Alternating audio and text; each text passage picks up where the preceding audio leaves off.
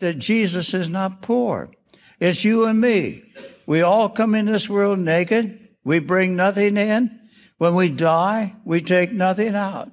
And between life and death, we're merely trustees of the material things of life. So we're spinning up the second part of a message from Stanley Tam on this episode of the Pathway to Purpose podcast. I'm your host, Ken Powell. And here at FCCI, we love to feature some of these incredible testimonies from the Christian Leader Archives. And if you didn't catch part one of this story from Stanley Tam, make sure you listen to episode 40 of our podcast. Well, on this episode, you'll hear Stanley talk about his considerable effort to engage in worldwide teaching and training. And that heart to serve others and help build the kingdom of God around the globe is at the core of FCCI's vision to transform the world through Christ, one company leader at a time. In fact, Stanley is a shining example of the FCCI mission statement, which states, "In pursuit of Christ's eternal objectives, we equip and encourage Christian business leaders to operate their businesses and conduct their personal lives in accordance with biblical principles." Well, I've been incredibly encouraged as Stanley talks about taking one step of faith after another and how God really showed up and continued to empower Stanley's devotion to remain faithful to his calling. Listen as he launches into a powerful reminder of which bank is receiving our deposits. Here's Stanley. I want to read a scripture to you in the 6th chapter of John. If I can see here, I think I'll read it. "Lay not up for yourself treasures upon the earth, where moth and rust doth corrupt, and where thieves who break through and steal." But here's what he wants us to do. Lay up for yourself. Do you ever see that word, yourself? Lay up for yourself treasures in heaven. What we do is just exchange banks. We take it out of the bank on earth, put it in the bank of heaven. And that's a good bank. For where your treasure is, there will your heart be also. I was speaking in Detroit, Michigan. A lady came to the altar. I went down. I said, "Could I pray for you?" She looked up at me. She said, "Mr. Tam, why don't I grow spiritually in my Christian life?" I said, "What kind of ministry do you have here in the church?" "Oh," she said, "I don't have one." I said, "What kind of a ministry do you have outside the church?" "Oh," she said, "I don't have one." I said, "Lady, you'll never grow spiritually until you have a ministry." "Oh, I guess that's my problem.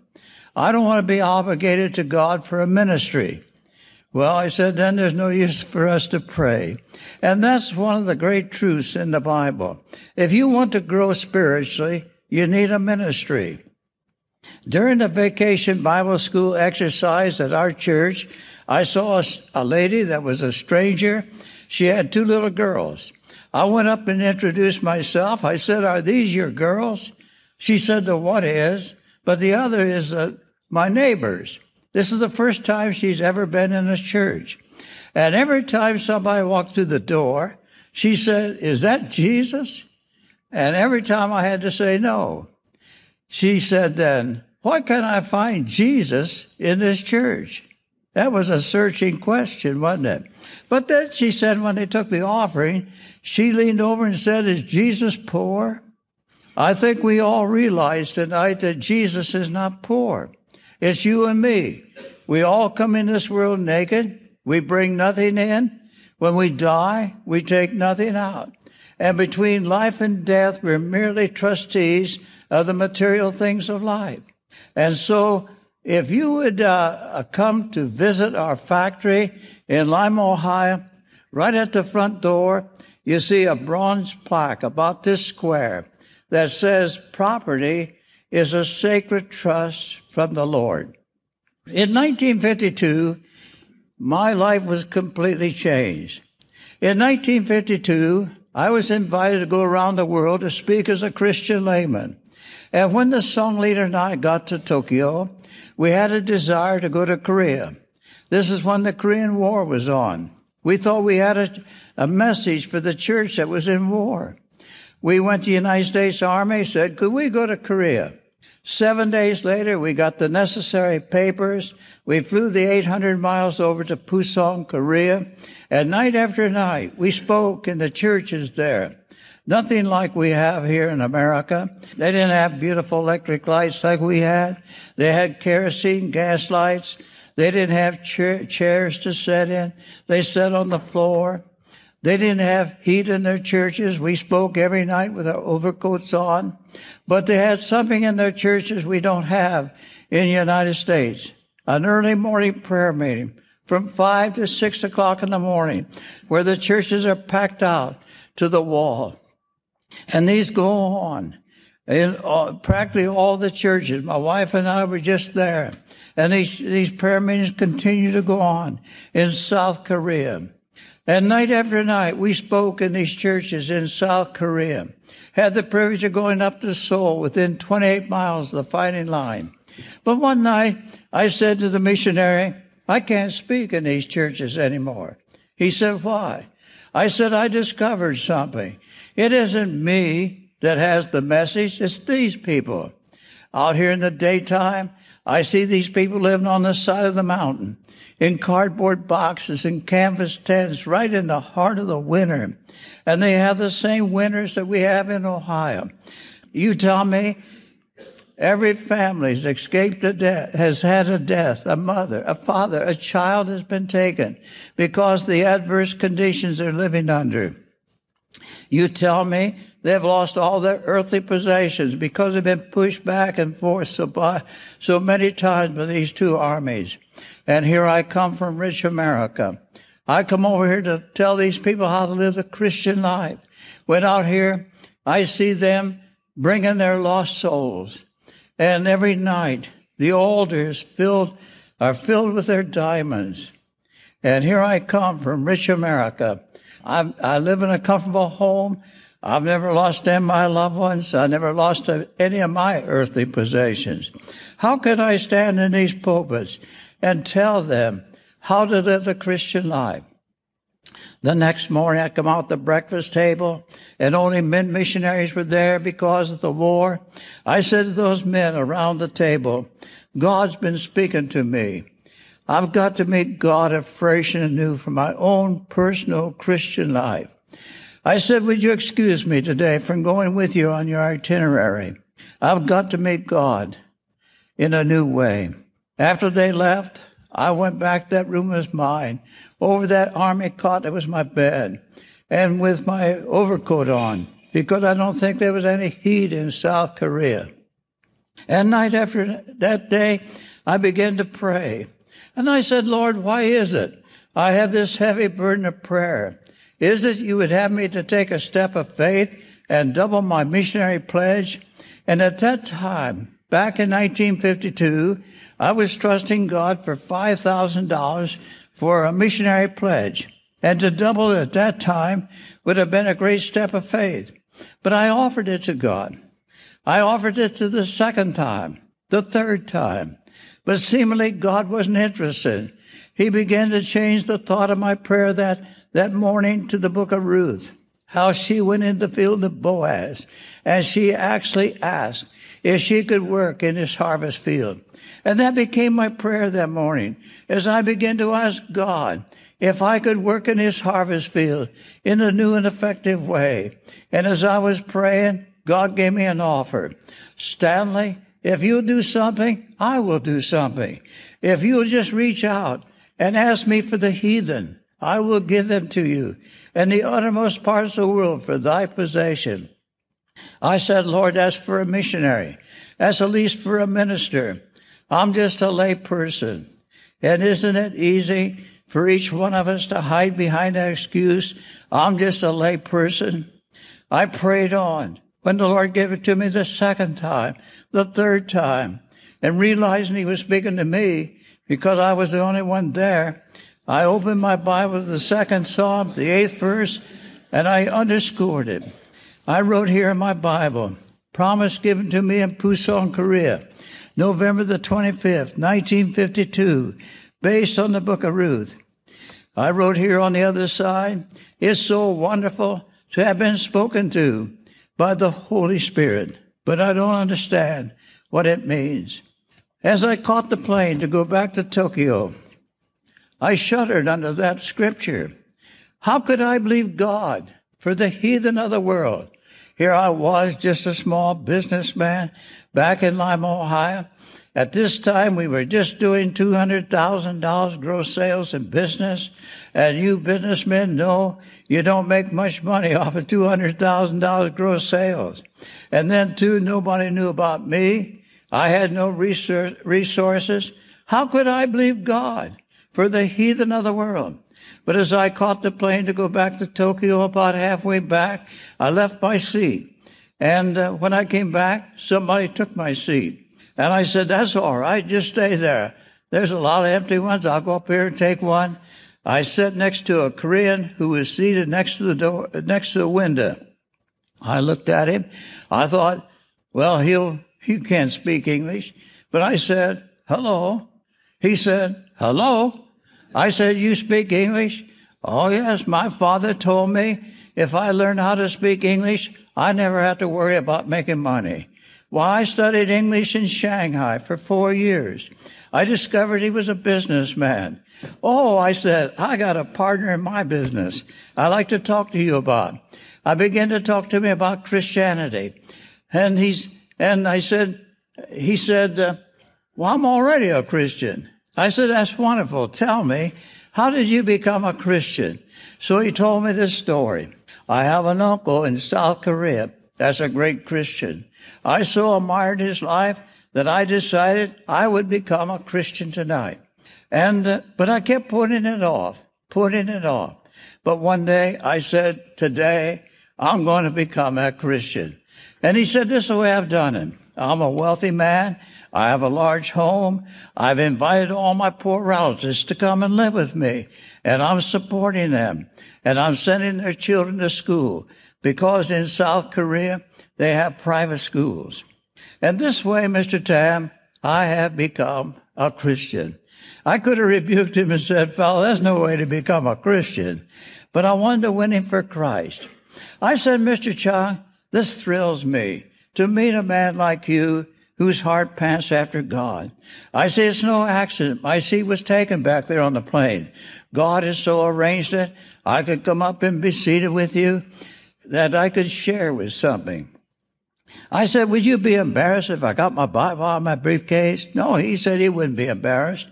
And so I took my Bible. That day we went through the plan of salvation, answered a lot of questions. When I said, would you like to do what it says here? To give your heart to Jesus and your life. He said, this is all missing in my life. Yes, I'd like to do it. And that day he prayed. Gave his heart to Christ. I said goodbye to him in Tokyo, figuring I'd never see him again. Tokyo was the largest city in the world. But 3 days later, I'd run out of Japanese yen money. A missionary so kindly took me right down to the heart of the city, and there was about 6 banks. We picked out a bank, went in, stood in line. There was about 8 men in line. But when the man at the window turned around, lo and behold, it was Charles Chang. He was surprised to see me as I was to see him. We invited him out to missionary compound. He came that night, gave his first public testimony. And then he began to write me letters in America. Mr. Tam, write me a letter so I can intelligently talk to my wife so she too can know Jesus as her personal Savior. The next letter had money in. Would you buy all the Christian literature this money will buy? I want to know more about Jesus Christ. God has said to me, Stanley, I told you, if you would just reach out and ask me for the heathen, I would give them to you. And here was my first earnest. When we got to Hong Kong, staying at a hotel, in a very unusual way, we led another soul to Christ. When we got to India, we led another soul to Christ. Everywhere we went, we began to see souls come to know Jesus. And the Lord would speak to my heart, Stanley, I told you, if you would just ask me, I would give them to you and the uttermost parts of the world for thy possession. But God wasn't through with me yet. After that trip around the world, the president of a missionary society, approached me one day and said, Mr. Tam, one of the problems we have with our churches in South America, they think America has so much money, they'll just send it down, pay all of our bills. Why should we tithe? Supposing you would take your wife and come to South America and speak in our churches there on stewardship. They'll know that you're a lay person like they are, and they will know that you paid your own way, and you will relate to them, and you can talk to them about tithing. So my wife and I, we took 5 weeks to go to South America to speak in the countries of Colombia, Ecuador, Peru, and Brazil. While we were in Colombia, a city called Medellin, a city of over 2 million, called the drug capital of the world today. We were holding a meeting Friday, Saturday, and Sunday. But on Saturday night, we presented a testimonial message, and the Spirit of God came upon that service. You could have heard a pin drop at any time. There was something different about this meeting. When I came to the end, I said, we're not going to stand, nor are we going to sing. Should we just bow our heads in prayer? And if God has spoken to your heart, and you like to come to this old-fashioned altar across the front of the church, would you leave your seat and come? Like that, spontaneous, as if they dove. In almost a few instants, the altar was filled across the front of the church, and then it stopped. And you know, a speaker, when he's given his burden, he sits down. He's had a release.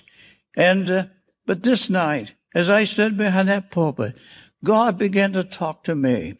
Stanley, what's the greatest value in all the world? As I looked at those souls kneeling there, I knew the answer. For the Bible says, one soul is the greatest value in all the world. Christian here tonight, do you believe that? Do you believe that one soul is the greatest value in all the world? You know, if you did, your life would be different than what it is today. Your lifestyle, your goals in life would be such that they would strongly produce that burden in your heart for souls. I wish I had it. But that night God said to me, Stanley, what's the greatest value in all the world? I knew there was only one thing. That was the souls of men. Christ died on the cross for souls, for sinners. Then the Lord spoke to me the second time. Stanley, if a soul is the greatest value in all the world, then what investment can you make in this life that will pay you the greatest dividends 100 years from now? And it seems as if I went up there 100 years from now. I turned around. I looked at my life. I saw the home I owned, some money I had in the bank, some investments I had in 2 companies, this business I was part owner with God. And then I thought, where will all these material things be 100 years from now? And I realized that all these material things that you and I fight for so hard in this life, they all go back to rust, to dust. There was only one investment I could make in this life that would pay dividends 100 years from now, and they were the spiritual things. Then the God spoke to me the third time. Stanley, if a soul is the greatest value in all the world, and the only investment you can make in this life that will pay dividends 100 years from now are the spiritual things, would you go back to the United States and turn your entire business over to me and use the prophets to spread the gospel around the world? I argued with the Lord. I said, Lord, already 51% belongs to you. Isn't that enough? Then God spoke to my heart. Stanley, on the cross, I paid it all for you, that you may have the gift of eternal life. Now I live within you. You are my disciple. You are bought with a price. You're to glorify me in your body and your spirit, which belongs to me. You will never know the struggle that went through my breast that night. Do you go through it yourself? But as I was struggling, I guess I thought of this. Isn't it wise to give God something I couldn't keep anyway? One day death would come. I'd have to go. And I'd have to leave everything behind. But this way I could transmute it. I could send it all ahead. You know, Henry Ford was a wealthy man. Does anybody here tonight know how much money he left when he died? He left it all, didn't he? And you're going to leave it all too, except that which you give to God. But the only money you'll ever keep is what you give to God.